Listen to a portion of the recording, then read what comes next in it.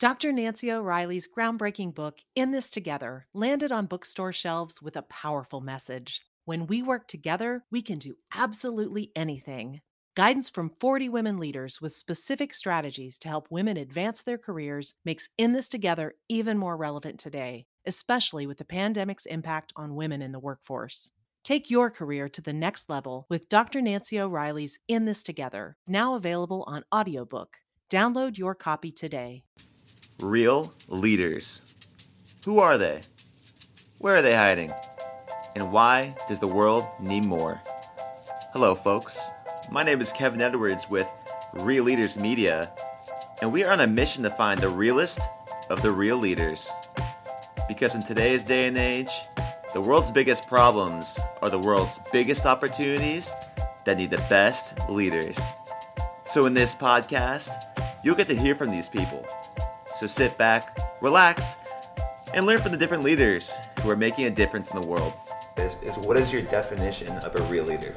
Well, I think there's two things about a real leader. One is a real leader is dedicated to making things better for others. Is a leader is able to change trajectory in a positive way and grow followers. A good leader is a trailblazer that opens new possibilities. Follow your heart, trust your gut, and don't be afraid to fail because, failures make you smarter. And just keep building, just keep growing, just keep learning. So to all my real leaders out there, the conversation to address the world's biggest problems starts here. That's right, folks. The conversation starts here with Pablos Holman, a futuristic badass hacker who is redefining how business approaches the world's biggest problems. In this podcast, he takes you inside the mind of a hacker, what he's doing to eradicate malaria, as well as how his team is harnessing nuclear waste to supply the world with enough energy for 1,000 years. If you couldn't tell, folks, he's a genuine guy with big dreams to make all of your lives better. So without further ado, ladies and gentlemen, the real Pablos Holman. So folks, we're live here at Singularity University with Pablos Holman. Pablos, how you doing today? So far, so good. So far, so good. Got the Red Bull going on. That's a key ingredient. No wings yet, but we're going to get flying here soon. Pablos, tell me a little bit about why you're here at Singularity. So this is the Global Summit, and it's an annual event. And what I like about it is people come from all over the world. Probably 3/4 of the folks here are not from America, not from the U.S. And what I like about that is people are real hungry for figuring out how they can use technology to do things wherever they come from, their industry, from their country, from whatever, walk of life they're into. But that process of inventing a new technology and turning it into a product and doing something that's never been done before, we have a lot of experience with that in Silicon Valley, and lots of other folks, that's not typically their strength. And they're not typically from a place that's got that much experience with those kinds of projects. Okay. And you need something different to do that than you need to do other types of businesses and other types of projects. And so what I like about this event is at least for me, is it's a chance to kind of share my experience and how I see the world and how I see these technologies and how I see them playing out and that process for bringing them into the world, and also helping people see why it matters. Right. Because technology is a powerful thing. It's powerful because we get to invent ways to change the equation on how we solve problems.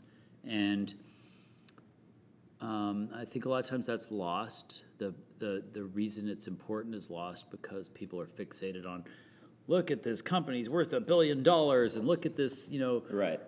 College dropout who got rich, and all these kinds of distractions Sure.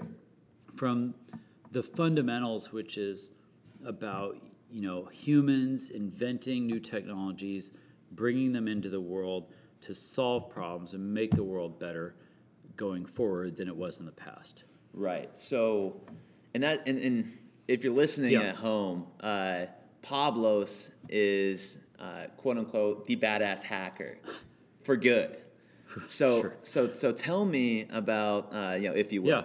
So tell me about this misconception of people about hackers. Okay. And kind of what you're doing. You were just telling me Yeah. you need to change. I love changing the equation. Right. People are using technology to harness, and we're getting distracted by all these buzzwords and sound bites and stuff. But really, technology is changing the evolution of business. And how are you doing that? Okay, well, first of all, I'm a hacker, but I'm not a criminal. Seems like sometimes people Right. get those things confused.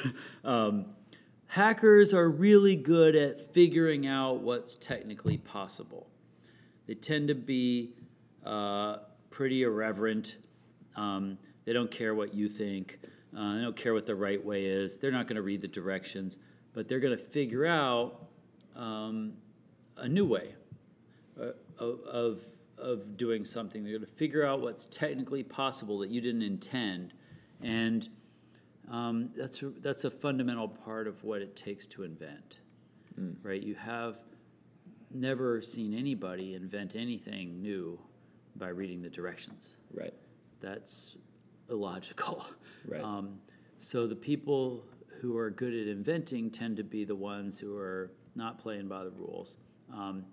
So even though these days less of my work is computer hacking, my certainly like the mindset that I have and my friends and where I come from, that's how we do things, and it's different than engineering, where you make a plan and then go do it.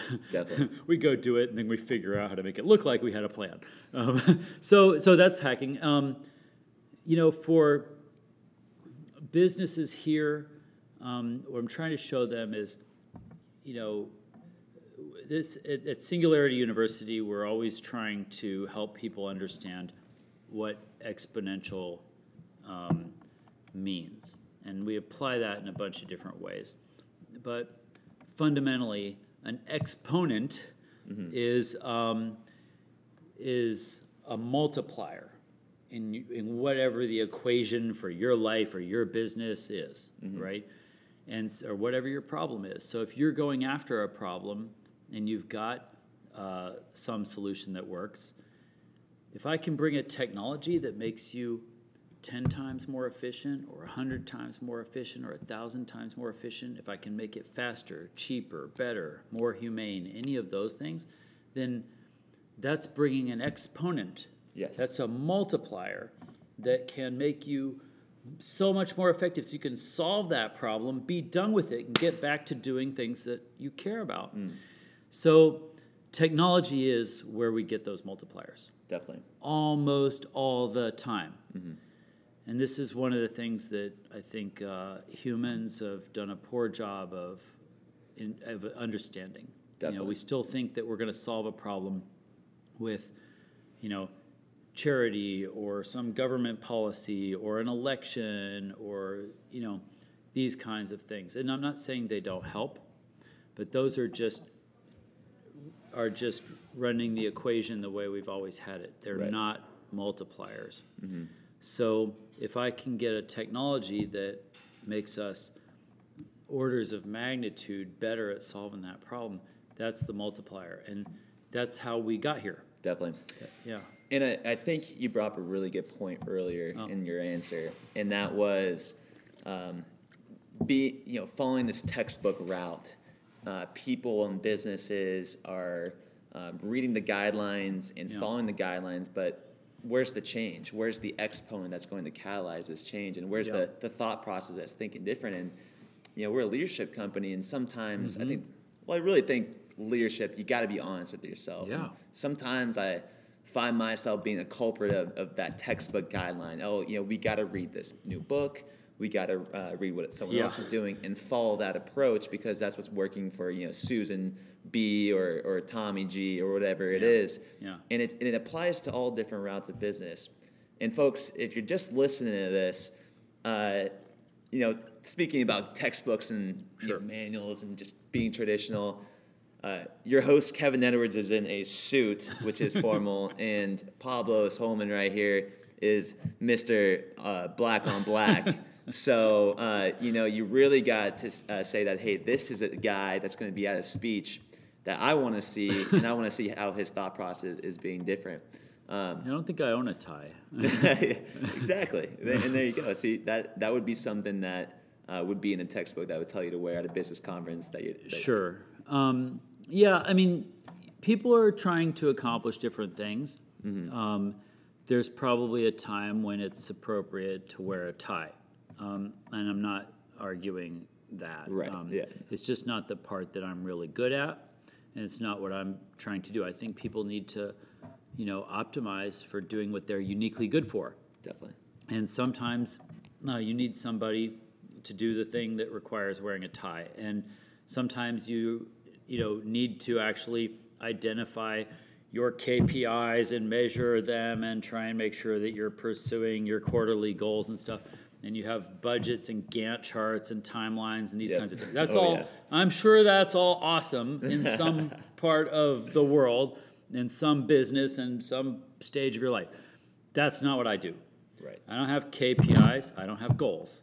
I'm not trying to do anything that's ever been done before. If I waste my time doing that, then I'm doing what I'm not good at, what other people are better at than me. So what I'm trying to do is discover what's possible. I want to go and figure out the limit of what's technically possible. And I can't do that if I'm following somebody else's prescribed plan. What are your favorite or your what are the best accomplishments that you're most proud of? Well, I think, overall, the thing that we're trying to prove with our company is that investing in invention makes sense, right? And so a little over a decade ago, we started the Intellectual Ventures Lab as a way of investing in invention. And what people don't realize, so at one end, the way these things follow kind of a life cycle. And at the beginning, you have scientific research. That's what scientists and researchers are doing. They're figuring out how the world works. Mm-hmm. And there's funding for that. That's what's going on in university labs and things. And then at the other end, you have like entrepreneurship, go make a business. And that's what like venture capital is funding that. But in the middle is invention. In the middle is where I take the output of scientific research, what's technically possible, and I figure out, does this change anything humans have ever done? And can I invent a better way to do something, to solve a problem better with now that we understand something new about the world? That's invention. And nobody's funding that, right? So venture capital doesn't kick in until you have a product and you're going to scale a business and that kind of thing. And sometimes you get invention as a side effect of basic research, but that's not the goal. It's not the mission. And a lot of times there's not a lot of support once you get out of research.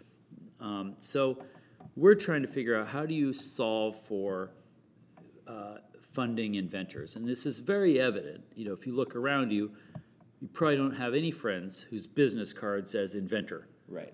Your parents didn't try to go get into you to inventing. Go into inventing. No, like be a doctor, be a lawyer. Now it's like be a computer programmer, which is a certain kind of revenge of the nerds for me. But what I think about it is we're trying to prove that investing in invention works. So what we do is we do what we call invention capital, and we raise money. We invest it not in startups but in inventions. And we've been doing this for a while. And what's really great is we're at this point now where we have this kind of pipeline of startups that we created with new technologies that we invented that are commercializing. And so over the next few years, more than one of them should become billion-dollar companies. we'll return more than the entire fund from each of them to our investors, and so it will prove that invention capital, while it's a longer bet than venture capital, pays off better.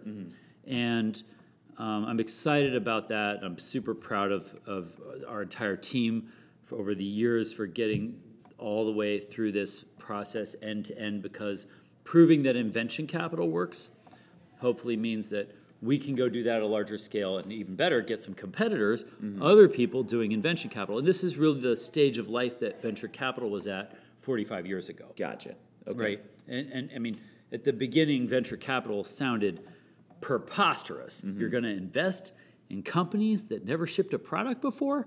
What kind of idiot are you? No, Yeah. that's not what the conventional wisdom would have shown would make sense. But venture capital has worked out for a certain stage of the life cycle of a new technology. So we're trying to prove that we can adapt that model for the invention stage. And so that, to me, that's the thing I'm most proud of having accomplished, because Right. that can move the needle for in sure. every possible way. Outside of that, of course, I'm super proud of the inventions that we've come up with at the lab that are now affecting the world. And there's no doubt about it. Yeah. And so for people that aren't familiar with your work, Sure. tell them about an example and the process behind that. Yeah. So probably the most notorious invention, if you haven't seen it, is a machine we invented that can find mosquitoes and shoot them down with laser beams. Wow. And these Now- are mosquitoes that are carrying diseases? Yeah, because we work with Bill Gates on solving problems in the developing world, problems especially that are taking the lives of kids. Half of the people who die of malaria are kids under 5 years old, and that's over 500,000 lives a year. So this is the low-hanging fruit in global health. We don't have malaria in the U.S. because we sprayed chemicals that killed everything, and then most of the good stuff came back. You know, that's How do the lasers work? How so do the they just laser. target? So what happens for us? An invention like that comes out of what we call an invention session. We sort of turned invention into a team sport. So we find somebody with a problem. We sit them down. We surround them with a nuclear physicist, a laser expert, a chemist. I'm a computer hacker. Collectively, we know the cutting edge in every area in science and technology. And that might not be true for somebody who's spent their whole career working on malaria in Africa, right? So like I said, we don't have the problem. We had to go to Africa to get it. Right. But bringing that problem back to the lab, I've got massive amount of resources here. I've got all kinds of scientists, engineers, inventors, people who can solve this problem. Let's discuss So this. so we came up with a bunch of ideas about how to combat malaria. One of them was try and shoot them down with lasers, because inventors always want to use a laser to solve any problem, because lasers are cool. Yeah, and we sort of laughed about it, but one of the inventors in the room had worked on Star Wars for Reagan. And the idea with Star Wars was to, it was called SDI, Strategic Defense Initiative. It was to put lasers in space that could shoot down missiles before they, if like Russia was shooting missiles at the U.S., we'd shoot the missile out of space with a laser. And he said, we already spent $50 billion proving that would work. And the mosquito is a bigger target in this context, because we're only, 50 meters away or something. So we laughed about it for a while, and then we decided to try it. I hired a hacker. 6 weeks later, he'd bought a bunch of junk on eBay, and he was tracking live mosquitoes. Wow. So we make it work. So every day I go to the lab. A normal day at the office for me is there's a laser there shooting mosquitoes all day. Wow. And that's the future that I live in. And that's fascinating. And I think that's what we're seeing at this conference is people want to collaborate together. You don't talk to anyone here who doesn't want to tell you about what they're doing and talk to you about how they can, create change in this, growing economy. Right. So just to reiterate that, sure, you have a problem in the world, mosquitoes, poverty, water issues, whatever. Yeah. You come into a room, you go to that problem. Yeah. You bring it into the lab, and you have the physicists, you have the researchers, you have the hackers, you have everyone and their moms there to work on this issue. Kind of. I mean, at that moment, I mean, this is nitpicking, but the key thing I believe is to bring the guy who understands the problem. We call these invention sessions. We have done them without the guy who has the problem. And we still invent all kinds of cool shit, but it turns out to be mostly useless because we didn't understand the problem. So it's like too expensive, too futuristic, too crazy, and probably not going to make sense. But if you got the guy with the problem, then they can help you to steer towards something. Say, well, what about this? And what about this? Could this work? And they say, well, that sounds a little too expensive, but maybe if it costs less, then we say, okay, well, if we can do it this way, it could cost less. Things like that. The other people in the room, we try to limit it. You don't want too many people. They have to be. I mean, for us, it's in the kitchen. Yeah. For us, it's prolific inventors. People we think are going to be able to contribute. It doesn't work for every kind of inventor, but I mean, you have to be able to, shout down Nathan Myhrvold and Bill Gates if you're trying to defend an idea. It's a lively kind of teamwork, and so those are the people that you want in the room. And with dealing with so many inventions, and I'm sure you have not just one. Yeah. What I am more confident of asking you the question than maybe somebody else is, where have you failed? What is a project that you have failed on? Yeah. And kind of explain to our listeners why it's important. I mean, I spent about a year trying to cure cancer because we had this really cool idea for a way to cure cancer, and super high tech, figured out a whole bunch of things about how to make it work, but then a year into it, we found out one of our sort of fundamental assumptions about how it worked was wrong. We had believed that a circulating tumor cell so normally when you die of cancer, you don't die of like the cancer that grew. It like grew in part of you, and then it broke off in this bloodstream and circulated around and latched on somewhere else and metastasized. And that's what kills you. Right. So we'd heard that circulating the bloodstream thing, sometimes these tumor cells would circulate like 1 million times through your bloodstream before it latched on. And I'm like, if you get 1 million tries, I mean, I should be able to find it. So our inventions were a bunch of ways to look in the bloodstream and essentially put a tiny microscope on a fiber optic in your bloodstream and watch every single cell come by, which sounds crazy because there's trillions of blood cells. Sure. But I was going to take a picture of every single blood cell and then, using machine vision, analyze those pictures and see if is this a blood cell or a circulating tumor cell in real time. And if it's a tumor cell, kill it with a laser like we always do. Yeah, exactly. So all that sounded great. Technically, we figured out how to make all that work, more or less. And then we found out, lots of times they only circulate once and latch on.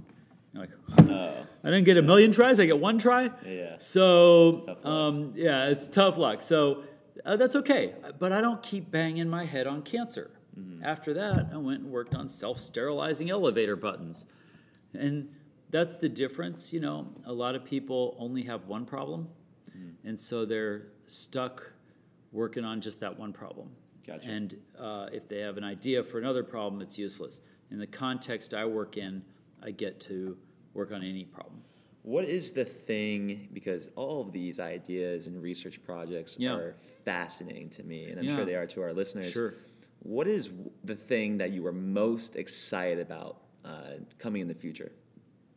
Well, there's really no contest, because if you solve energy, you kind of solve a lot of other problems for free. Absolutely. And so energy is one where we just haven't done a good enough job with it. The reason America is what it is mostly that we just have more energy than everyone else. Mm-hmm. We have more natural resources than everyone else. Right. And an American, gets about 11 times as much energy as everyone else on Earth. And when you look at how we're going to solve that, a lot of people working in, say, solar or wind will show you a demand curve. They'll say, here's how much energy we use today. You add a few percent a year, and you get your demand curve for the future, which we believe is a red herring. That's not the true demand curve. The true demand curve is how do you give every human on Earth as much energy as you give an American?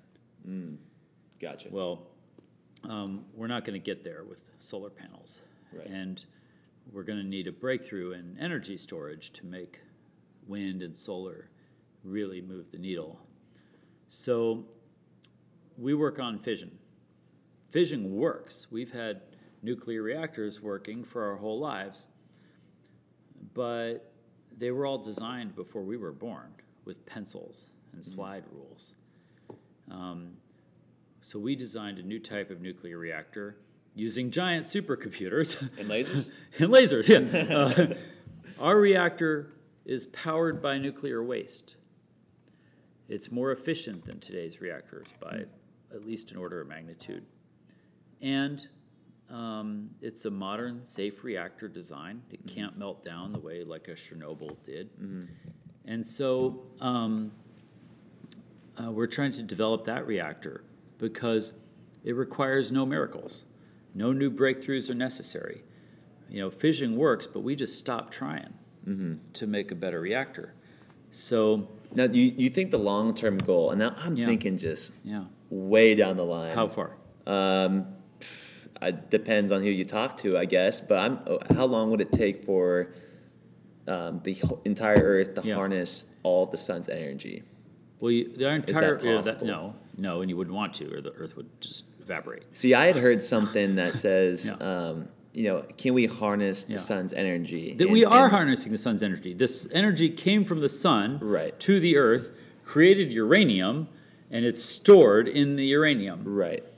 Our job is to get that energy out and put it into use. Now, Yeah. and you maybe heard this, Yeah. and where I'm going with this, because obviously the sun provides our plants, Yeah, sure. it provides our, obviously food, and Yeah. then people are harnessing it with solar panels as well. Yeah. But harnessing so much energy and dominating this planet and then migrating to other planets and doing the same thing and Yeah. using someone thinking of that as an evolutionary model of how society is going right now. Do you Yeah. kind of see that, or is that just Well, way right? Yeah, it does depend on the timelines you're talking about. Like on a 100-year scale, I'd say, moving to other planets is not going to be the efficient thing to do. We have a lot of land here. We can handle lots of people if we do it more efficiently. That's what has been happening for the last several hundred years. We've been urbanizing and getting people. We're farming humans in a more efficient way than we used to. That's what cities do. Probably once, there are people everywhere and Antarctica is having population problem, then I'd say let's move to Mars. But Mars is going to be way less hospitable than Antarctica. Oh yeah, sure. So, and I think, the general idea of like having a backup plan for humanity, because humanity is pretty amazing. Like we put all this effort in over a billion years to evolve to where we are now, and it would sort of suck to lose it all. So I think, for several reasons, on a 500 to 1,000 year timeline in the future, building populations of humans in space, and maybe some of that can happen. I mean, we're starting now, but it's going to take a while to get there. Get people in space, get people on other planets, develop the technology we would need for human life to go to other solar systems. That's on like a, thousands of years timeline. Yeah, let's do it. Why wouldn't we do that? That sounds awesome. We can figure out how to do those things, and the potential is certainly there. How far away are we from it? And going back to earlier, how far away are we from having everyone in the world harness the same amount of energy that the United States has right now? Well, I think so. When we do the math, we think we can get there with fission. We think we can get there with fission, and that'll buy us a couple thousand years to figure out how to make fusion work. Fission. Yeah. Explain that. Fission is when you take, uranium is radioactive, right? But it's been decaying, and what that means is you've got these neutrons that are highly radioactive. Okay. And there's a bunch of energy in them spinning around, and in a nuclear reactor, what happens is you get a couple of fuel rods, which are highly enriched uranium, close enough to each other that a neutron escapes from one, bombards the other, causes a bunch of extra neutrons to come out, and then bombard some more, and you're creating a lot of heat every time one of those things comes out. Okay, got it. I'm there. The heat is then used to heat up water, which runs a steam turbine, which runs a generator, which makes electricity, and ta-da. Okay. That's the same as a coal plant. Sure. You make heat, you do all that stuff. So it's managing the radioactivity in those fuel rods, and it's very precarious because if you get too many neutrons at once bombarding each other, you get this runaway chain reaction. That's what happened in Chernobyl. Right. So it's precarious to manage that. We designed a different type of reactor where you start with depleted uranium, and that's too depleted to sustain a fission reaction. You can't run a reactor with it. So what we normally do is we take the depleted uranium, run it through this enrichment process, and that means taking uranium, gasifying it, running it in a centrifuge to make highly enriched uranium, and that's U-235 instead of U-238, technically. Okay. And so then that stuff can sustain a fission reaction. That's what we make fuel rods out of. That's the glowing stuff in The Simpsons. That's amazing. Right? We don't need to do that because we take the depleted uranium that's safe, we put it in our reactor, and it gets enriched and burned right inside the reactor. Interesting. So there's never a critical mass of fissionable fuel. Okay. Yeah, that's the difference. Gotcha. The other thing people don't realize, today's reactors are 0.7% efficient. 99.3% of the energy is in nuclear waste. Really? Yeah. So our That reactors is not good. get the rest of that energy out. Okay. And so, and we start, instead of mining uranium, we start with the waste left over from making bombs and making reactors. And so yesterday in my talk, I showed a slide. It's a picture of a stockpile in Paducah, Kentucky. 700,000 metric tons of depleted uranium that we're just saving for our grandkids to figure out what to do with it. Yeah, Maybe they'll exactly. make drones out of it. I don't know. Lasers. So, right, yeah. So we take that stuff that's left over from the enrichment waste, Okay. and we put that in our reactor to fuel it. With that one stockpile in Kentucky, we can power the entire planet, including growth, for about the next 1,000 years. That's incredible. And that's not even counting the That- waste that Russia has, and the rest, Yeah. So we're and the rest of the U.S. So It's life-changing. it's life changing.